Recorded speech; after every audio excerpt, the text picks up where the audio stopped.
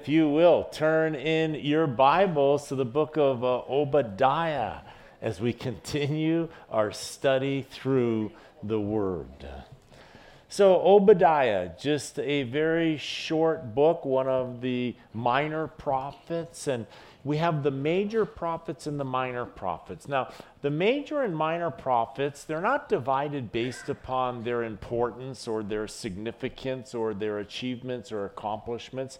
They're divided by the amount that they wrote. The major prophets, they wrote large books. The minor prophets wrote small books. And so here we have the book of Obadiah, just a single chapter. Now, Obadiah, we don't really know much about Obadiah. So oftentimes it will begin with Obadiah, son of, and the lineage, and we gain information about them. But once again, this is a letter that we have, a book that we have where Obadiah doesn't give us any additional information. There's 12 different Obadiahs in the Bible, and we're not sure if it's any of those 12 whatsoever. So here's what we know. It's by Obadiah. That's what we know. Now, Obadiah, the name means a worshiper of Yahweh, a worshiper of God. So in that sense, we're all Obadiahs, are we not? Are you a worshiper of God? And so he was passionate about God, loved God, was willing to obey God. And so God calls him now to write prophetically this book that we have in front of us. Now, what's interesting about this book is that it really is directed towards the judgment of one of Israel's arch enemies. As you read and study the Old Testament, the perennial different enemies that they had, that they battled with, the Philistines and the Moabites and all, but the Edomites were another one of their arch enemies. And so this book is directed towards the Edomites. Now, there is going to be a reference here to an event that took place. When Nebuchadnezzar comes in, it's about 586 BC, Nebuchadnezzar comes in and he destroys the temple, razes the compound and of the palace and the temple, and we see that he comes and crushes the Israelites. We see that the Edomites, not only did they not help when the Babylonians came in and crushed the city, but they actually aided in the destruction, and then they expressed their absolute delight in the Israelites' destruction and in their fall. Now, you remember that God says that I will bless those that bless my people, and I will bring judgment against those that are wicked or evil to my people. And so here you have the Edomites, dancing on the misfortunes of the Israelites. And in Psalm 137, Edom is identified when it says, "Remember, O Lord, against the sons of Edom, the day of Jerusalem, who said, raise it to its very foundations." And so here we see that this is now, written against and towards the Edomites. We see that the real sin of the Edomites, as this book is going to kind of uncover and is going to point to, is one of great pride and arrogance.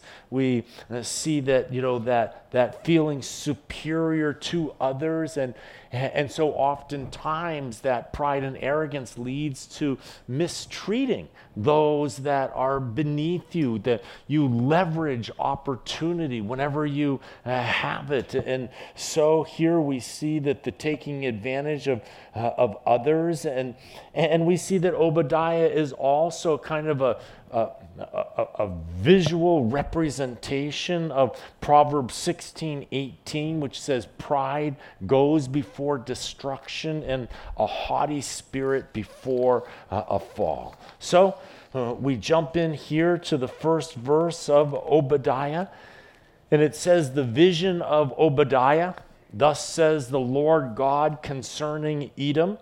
We have heard a report from the Lord. and a messenger has been sent among the nations, saying, Arise, and let us rise up against her for battle. So Obadiah's book here is prophecy is really unique in the fact that it doesn't really deal with Israel or with Judah, but we see that instead it is focused on Edom and the judgment that was going to come against the Edomites. Now, who are the Edomites? When you see Edom and the Edomites, we see that this goes all the way back to the patriarchs. You have Abraham and Isaac, and then you have Jacob. So Abraham, Isaac, and Jacob. So Isaac is the second of the patriarchs, and you'll remember how the Holy Spirit goes and gets a bride for Isaac and comes back with Rebekah, and Rebekah marries Isaac, and they end up then with child. Rebekah was with child, and you'll remember that there was great violence in her womb, and she was pregnant with twins. And these two twins were just, warring inside of the womb. And you'll remember that the firstborn out, we see that he was Esau.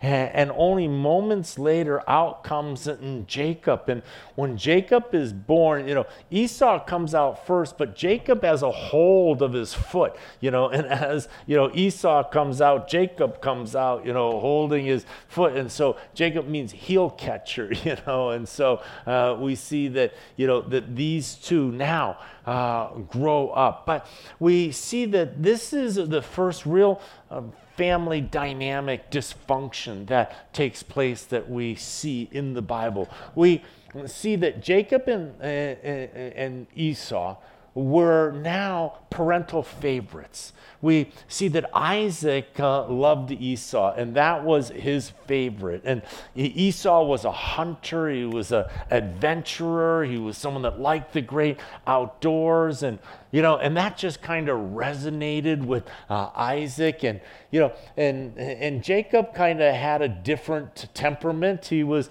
more of the lay around the house and read books kind of guy, and and so gravitated more towards mom. And so mom had her favorite in the family, and and Isaac had his favorite, and so these two sons now are growing up as twins, and each of the parents now is showing this incredible favoritism, which now causes a great gulf, a great rift between the two. And so, Esau is born first. And so, he's got the double blessing for being the oldest, and then also the patriarchal blessing now that would come through, where God had promised to Abraham that through his sons, the offseed, that the promise was going to come, the Messiah was going to come. And so you remember through Isaac, and now,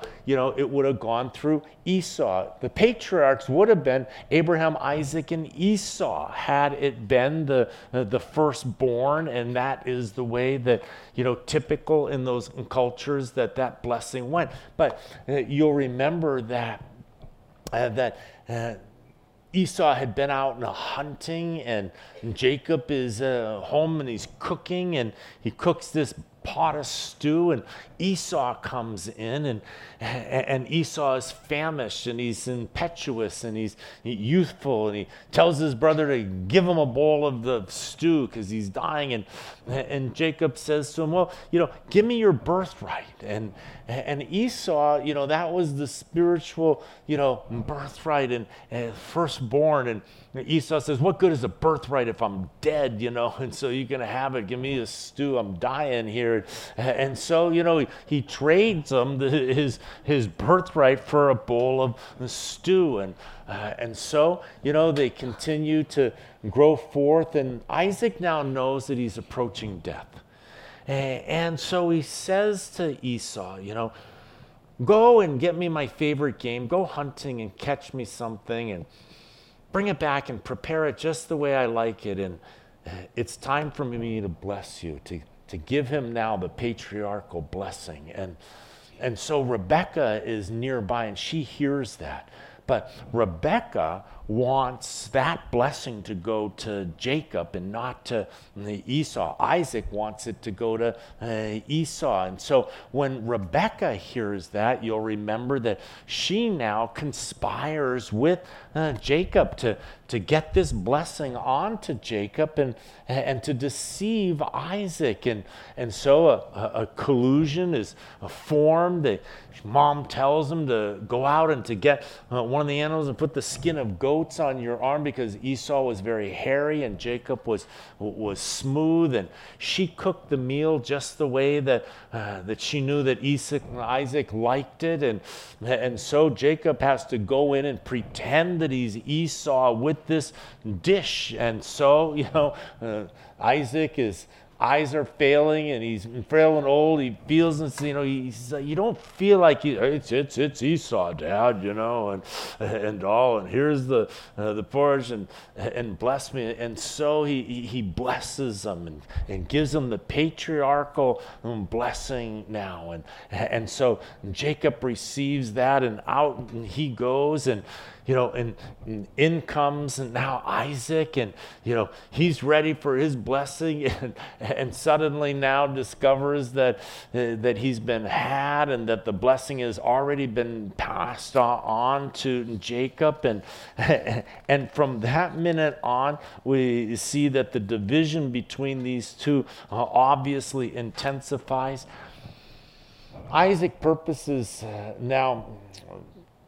Esau purposes in his heart that the minute that Isaac is dead, so is my brother.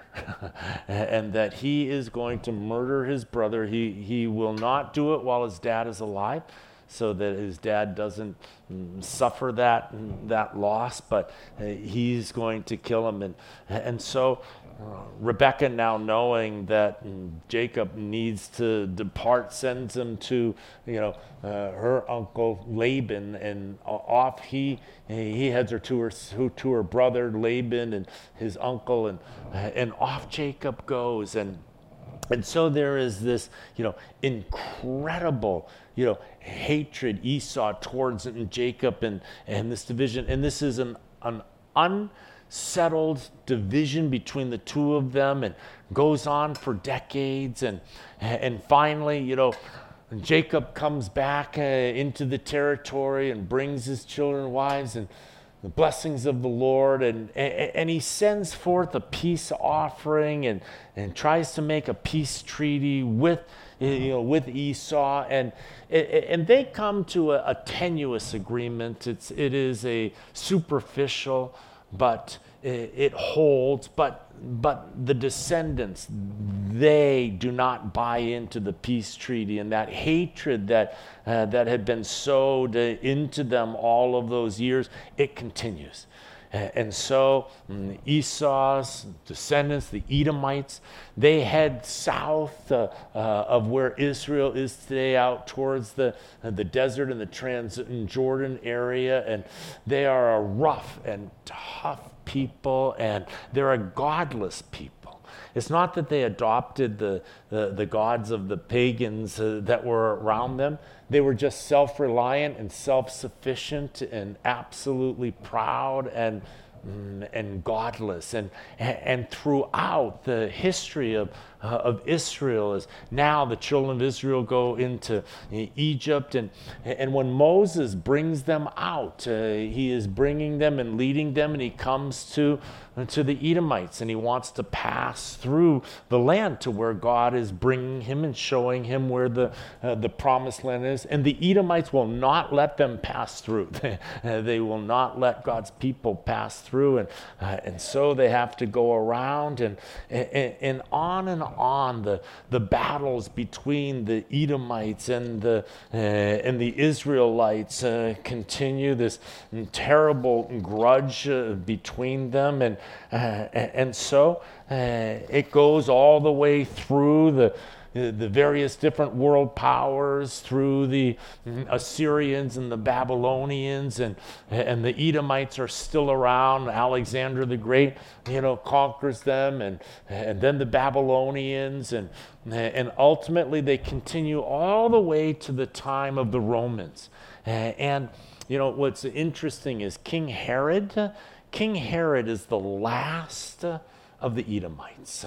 And we see that, he wasn't Jewish. His descendants were, the Edomites, who always had this hatred, with the Jews. And so Herod was appointed by the Romans to be, the king over the Jews. And so he was always, concerned about, the rebellion against him and the rejection of him, and was always assassinating, executing his wives and his sons, and he was always, always paranoid about everything. He's the last of the Edomites. The Edomites in AD 70, when Titus and his army come in, the Edomites stand. The last of the Edomites stand with the Israelites, and Titus basically wipes them out, except for a few that escape, and that is the end of the Edomites. The language, the people, all of it is lost, and they are erased from the face of the earth.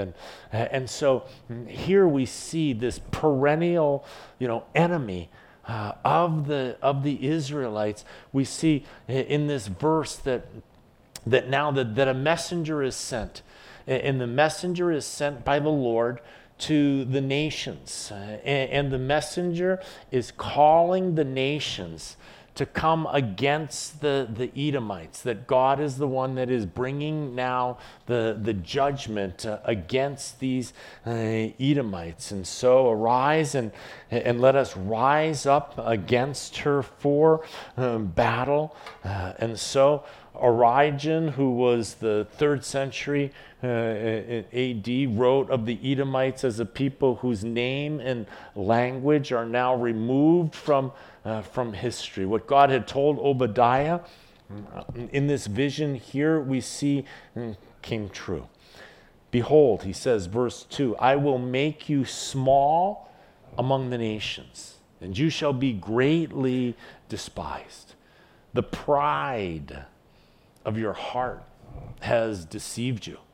And you who dwell in the clefts of the rock, whose habitation is high, who say in your heart, who will bring me down to the ground? And though you ascend as high as the eagle, and though you set your nest among the stars, from there I will bring you down, says the Lord. So here we see that Obadiah gives the report now from the Lord, announcing that God is going to bring the nations against Edom in battle. And God is going to make Edom small among the nations, and they are going to be greatly despised. And he says why. He gives them the charge. They are filled with pride. And that pride, that puffing up, it's deceived them. And pride is deceptive. That is one of the problems with pride. It makes us think things about ourselves and gives us an exalted view of self, and it gives us a diminished view of others. It's a lens through which we can't see clearly when we are looking through the lens of pride. It's like bifocals, where you have a magnification of yourself, but everybody else, you have a diminished view of them. And so this was the issue now. This was the heart of the Edomites. He says, you who dwell in the clefts of the rock. And so they lived in very mountainous territory across the Transjordan and down into the south. We see that they lived in a city that was carved into the rock. The access into this city was roughly a mile long and it was a canyon on both sides. And so you had to come through this mile-long canyon into the city that has been carved there into the stone. And so it sits about 3,800 feet above sea level, and so there up in this high height, this is why it is said that up where the eagles dwell.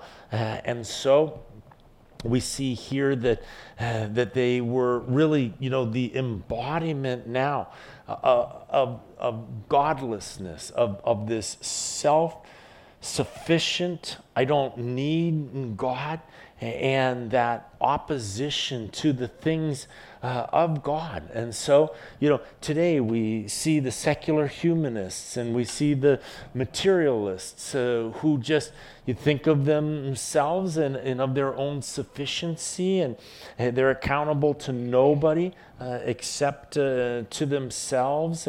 And so, here we see. So Petra was their capital city. And if you ever see the Petra still today, it's over across the Jordan. You can go there and visit it, and we have visited it before on our Israel trips. We made a side pass, and it is just an impressive place. But it was virtually, so hard to capture, Petra, because it's so easy to defend it, where the troops have to come in this mile-long canyon where you can just be up on top of that and can just defend it. So they just felt that they had this impregnable capital fortress city there. And so here we see that you sit there and you say, who can bring us down? But God says, I will bring you down. If thieves had come to you, verse 5, if robbers by night, oh, how you will be cut off. Would they not have stolen till they had enough? And if grape gatherers had come to you, would they not have left some gleanings? And here, Obadiah is going to describe Edom's complete destruction. And he is going to do that by contrasting it to partial destruction.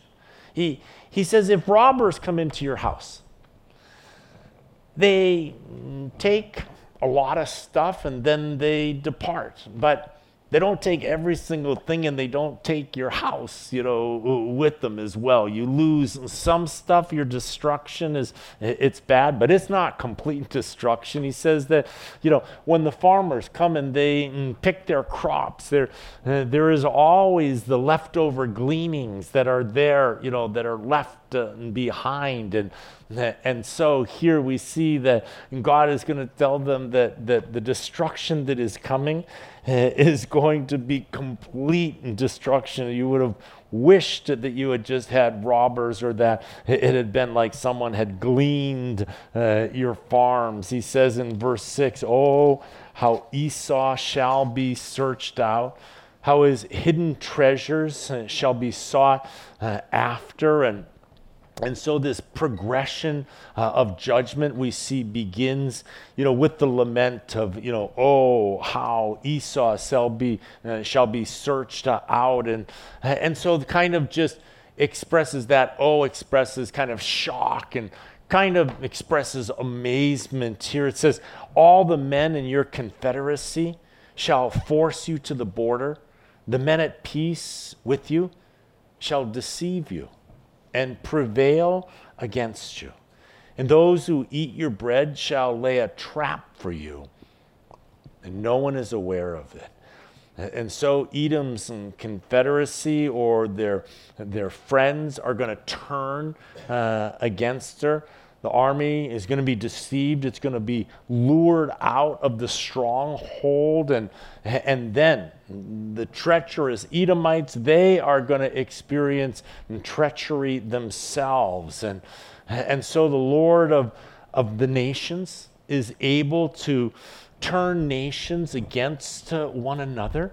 And so how interesting, you watch the news and you see the conflicts between nations, but know this, that God can turn a nation against another nation. He can turn enemies against one another. And so part of his judgment, he says in verse 8, will I not in that day, says the Lord, even destroy the wise men from Edom and understanding from the mountains of Esau?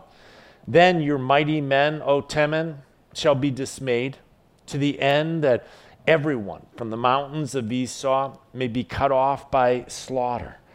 So here in verse 8, will I not in that day?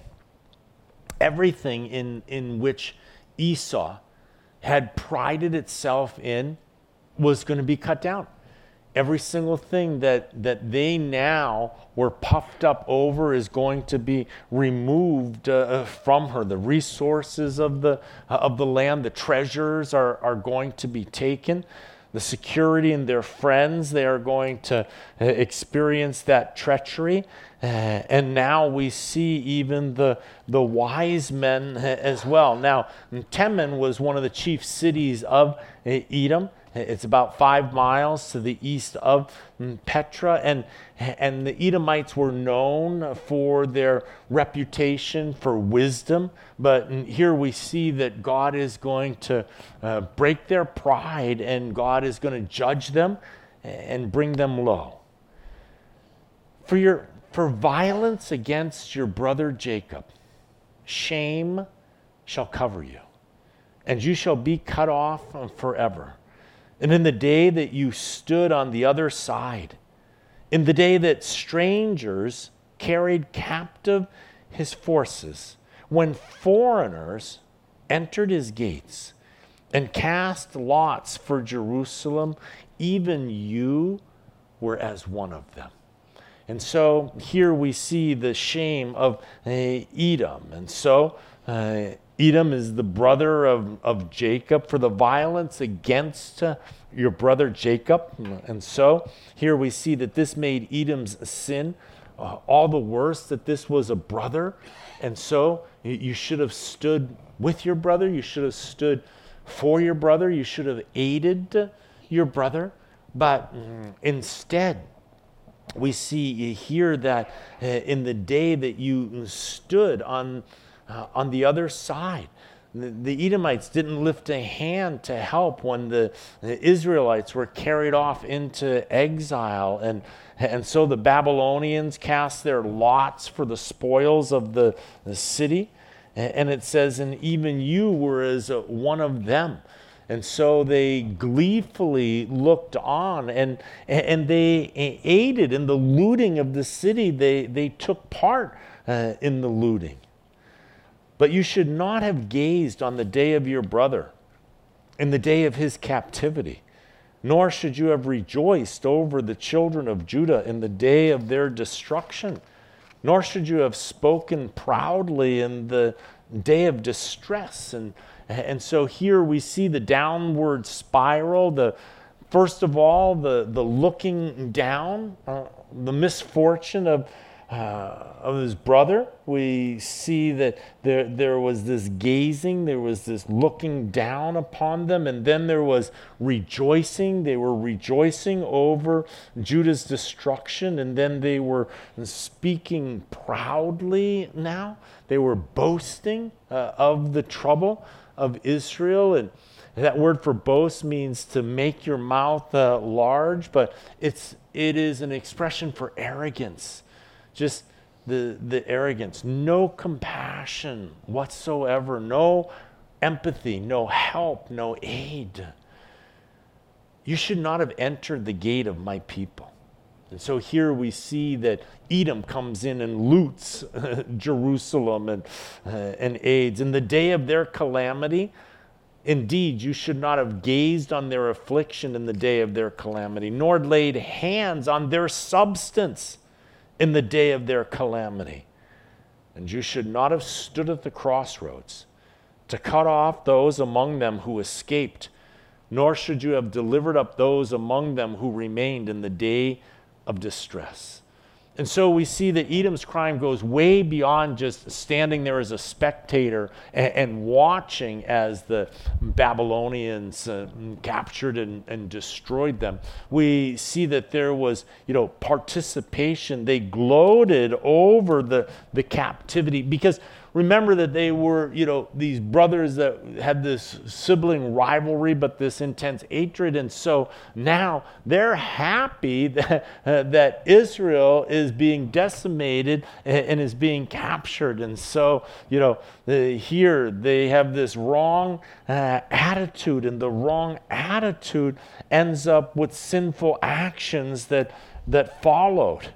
And so we see that he says that you should not have stood at the crossroads. And so when the Babylonians were destroying the city and the people were fleeing out, it was there that the Edomites were now encountering, and they were giving them over to the enemy as prisoners, or they were killing them and participating. They were cutting off those who had escaped. And so, verse 15, for the day of the Lord upon all the nations is near.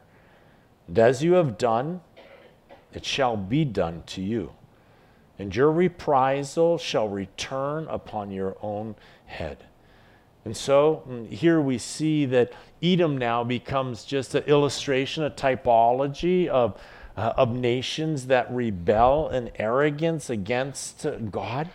The day of the Lord really refers to the time that God judges the world. We see God's judgment are going to take place at the end of the Great Tribulation and at the return of Jesus Christ as he comes in glory.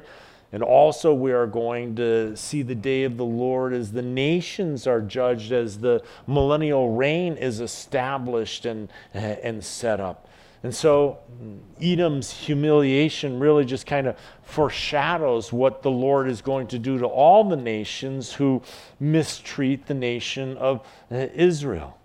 And the justice now that God doles out, look at the justice. We see it's a simple justice. As you have done, it shall be done to you. We see no more and no less. What they did to the people of Judah is also going to be done to them. And so the same principle is true for us as well. We see that God calls us to forgive others. And he calls us to forgive others because we ourselves have been forgiven. And if we are going to withhold forgiveness, then forgiveness is going to be withheld from us. And we see this principle over and over in the scriptures that you're to love your neighbor as yourself. And so this principle of loving others, and God brings the judgment upon their own head. The judgment with which they judged others is the standard by which they themselves are going to be judged. For as you drank on my holy mountain, so shall all the nations drink continually. Yes, they shall drink and swallow, and they shall be as though they never had been. And so here we see that God's judgment against the Edomites.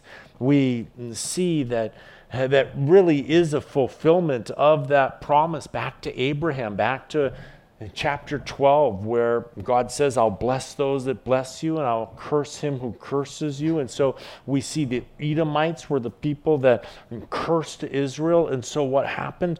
That they were cursed. And so I think it's as important as ever for our nation to be blessing the nation of Israel. The United States has always been the greatest friend to the nation of Israel, and there is no doubt in my mind that God is honoring the promise to Abraham that he will bless the nations that bless my people.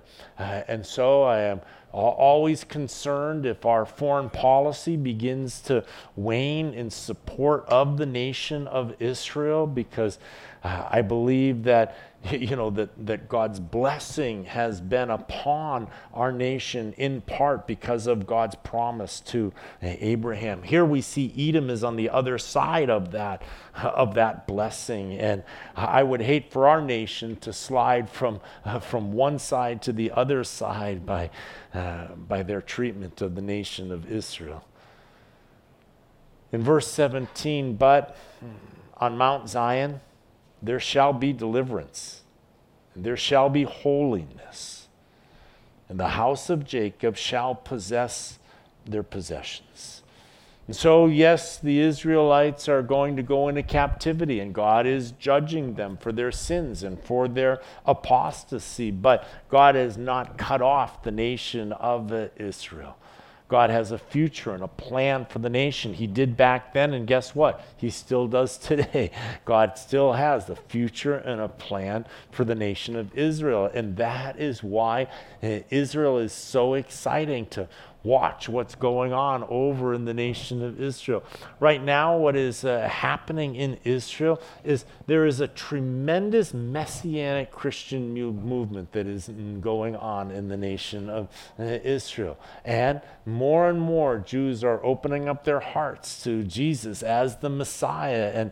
And it is interesting, this awareness and this welcoming of Jesus, whereas before Jesus' name over there was just met with closed ears, but now there is just a shift that is going on over in that nation. And so exciting as we are nearing the end times, as the return of Christ keeps getting closer and closer and closer, as we just watch the news. I mean, the watching of the news is just so interesting, as you are seeing the interconnectivity of the nations, as you are seeing this one world government, just kind of the foundations of it are being laid. Even right now, the system for the Antichrist, the ability for a global economic system that you wouldn't be able to buy or sell unless you were a part of that. I want to show you how easy that could take place right now. If the Antichrist took over cryptocurrency, and if the entire world then had to make its monetary exchanges in cryptocurrency, then every single individual nation's money would need to be converted into cryptocurrency. Cryptocurrency would do the exchange and then back into the currencies. And without your ability to enter into the cryptocurrency market, no transaction could be made. And boom, I mean, instantly, in 10 minutes of reprogramming international computers, we could be into a one world monetary system because of the cryptocurrency and the digital currency now that transcends governments. See, one of the big issues is with cryptocurrency is there's no government control over it. So governments are not happy about not having control over this asset currency that is not underneath them. But we see that it's worldwide now, and it's held and traded in 24 hours a day and 7 days a week, 365 days a year. And so, all of this is just the infrastructures that are now knitting the world together in a way that they've never been knitted together before. And all of this now just creating the backdrop for the events that are going to take place. And so we see here that, the promise here, Obadiah ends, with this glorious promise to Israel. And of the promises of Israel, and as the nation is taken into captivity, and there are the Edomites just dancing and celebrating over what they think is victory over their enemy. It's like, we're through with them. We're finally done. We win. And God says, no, you don't. He says, they're in a timeout. You are going to be removed from the scene. They were my chosen. You were supposed to bless them, and you didn't bless them. And in your arrogance and in your pride, you mistreated them. And you thought that there would be no consequences. You thought that there would be no consequences. The arrogance of that. It is interesting to me when you share with people about heaven and hell, and and they say, well, I just don't believe in hell. And I think to myself, but that's so arrogant. Just because you don't believe it doesn't mean that it isn't real and it isn't true. And it's like, I just will deny its existence. But you're not going to be able to deny its existence when you're in hell. And that is the tragic part here. They thought they won. There is the nation of Israel being carted off, and we've been fighting against these guys forever, and now they lose. And God says, no. I'm judging them, and they're going to go for a timeout, but you know what? I still have a plan and a purpose for them, and I'm going to bring them back into their land, and I'm going to reestablish them once again.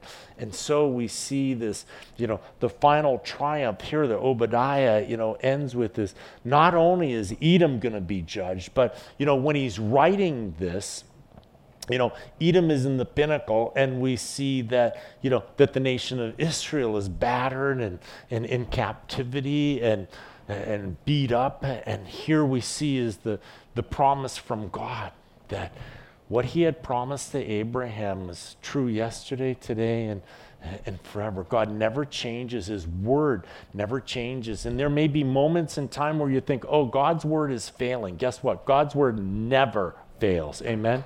God's word never fails. It never fails. It might look like it, and in all of the hero movies, where the hero's on the train tracks and tied, and here comes the train. These are really old superhero movies, okay, like really old. And smoke is coming out, and the train's coming, and it just looks like it looks like this is the end, and then they would stop, and you'd have to wait till next week. There was no binge watching when I was growing up, but the superheroes, and that moment when you just think it's all lost, and then there's this last second. Well, God's word is like that. In your own life, it can look like time is running out. God, you didn't show up. Everything is lost, and yet the reality is God wins. God always wins. God's word always wins. And that's why it's that sure rock that you can build your life upon. And here was this example, where the Edomites are celebrating. It's like, it doesn't look like Israel's losing. They've lost. They've been taken into captivity. Their land is destroyed. Their temple has been burned to the ground. We win. And God says, not so fast. Rug pull. Down go the Edomites. And the nation of Israel will once again be reestablished and will be rebuilt.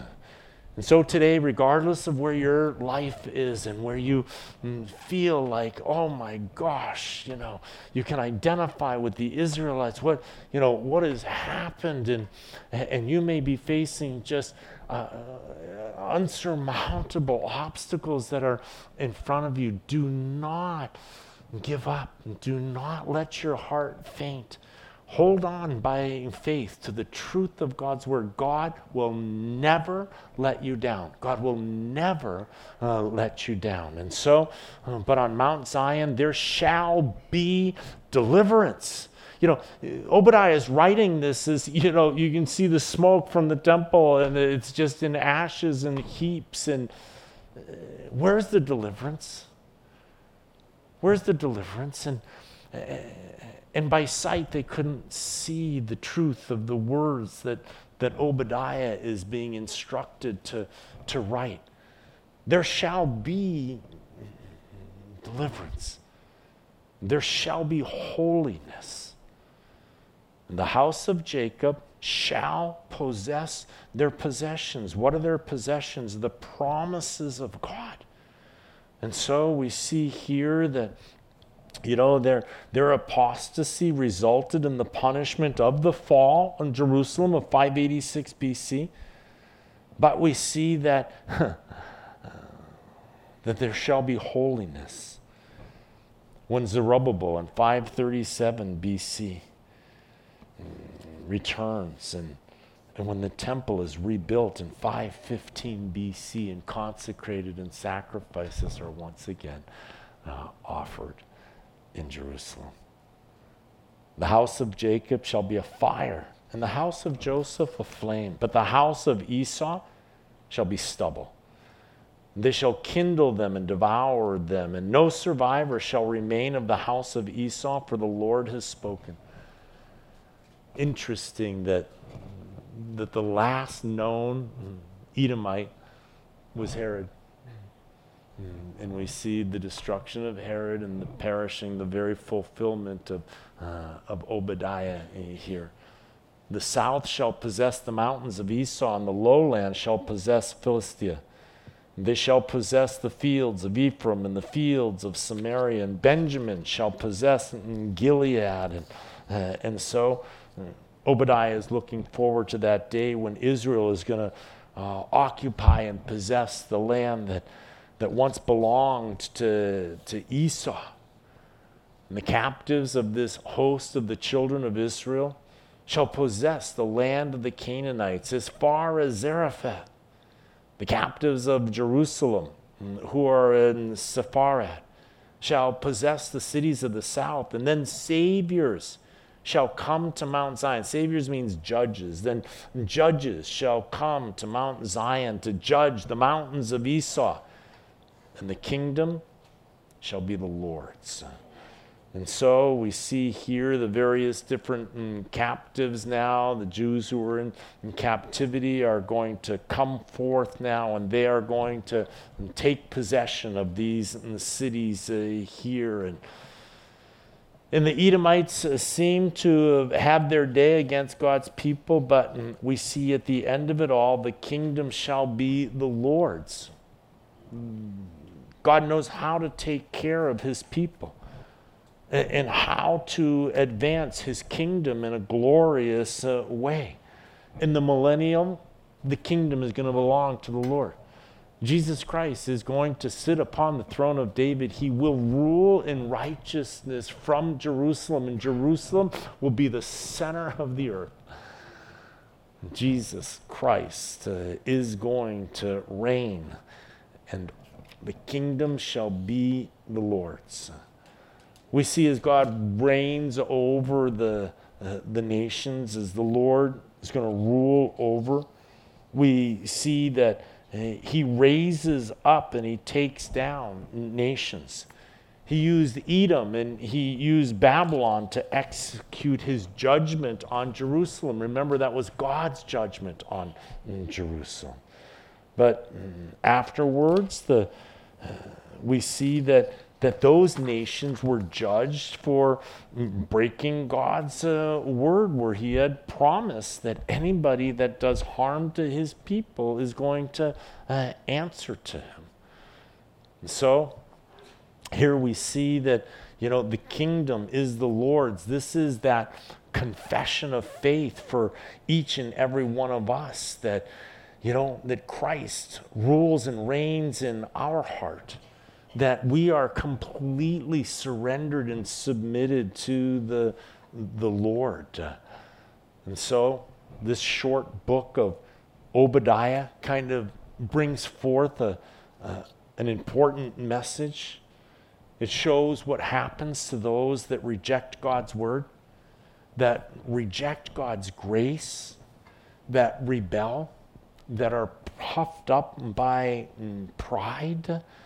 We see that, the verse in Galatians chapter 6, do not be deceived. God is not mocked. Whatever a man sows, that he is going to reap. If you know that to be an absolute truth in your life, then navigate accordingly. Sow love, and you're going to reap love in your life. And so Jesus called us to love our neighbors as ourselves, love God and love others. Sow love. Learn how to love. What does love look like in this situation, in this relationship, in this moment, in this time? God's called us to love everybody, even all the way to our enemies, to learn how to love them. This is something that the Edomites never did. Their enemy were the Israelites. And had they learned to love them, God would have blessed them. But instead, they judged and came against them, and instead that judgment fell upon themselves. By the same standard you're going to judge others, you are going to be judged.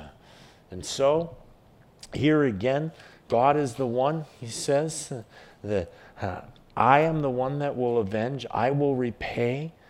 And so we see that when we respond in obedience to the grace of God, then we see the abundance of the blessing. But we see that a person who spurns the word of God, we see that he spurns the grace of God and he turns in his own pride away from God, he ends up losing everything. And so the book of Obadiah is such a short but powerful reminder that God is in control, that God wins, and that we are called to love one another. Let's pray. Father God, you're so good, and we just thank you in the way that you just teach us over and over and over again the simplicity of the gospel, that you love us, that you are in control, and that you have forgiven us of every sin by your Son who came to rescue us, who is Lord over all, and who will rule and reign in righteousness, beginning first in our hearts by faith. And then he will return physically to this earth, and he will rule in righteousness. And so, Father, bless us, help us to continue to learn how to love, what it looks like, in good times and in bad, in sickness and in health, in every situation, in every circumstance. Help us to love people that don't deserve our love. Help us to forgive people that don't deserve our forgiveness. God, we ask that you would teach us to reflect your heart, because we don't deserve to be loved and we don't deserve forgiveness. But yet, by your grace, you shower us with it. And so may we shower others with your love and with your grace. It's in Jesus' name we pray. Amen.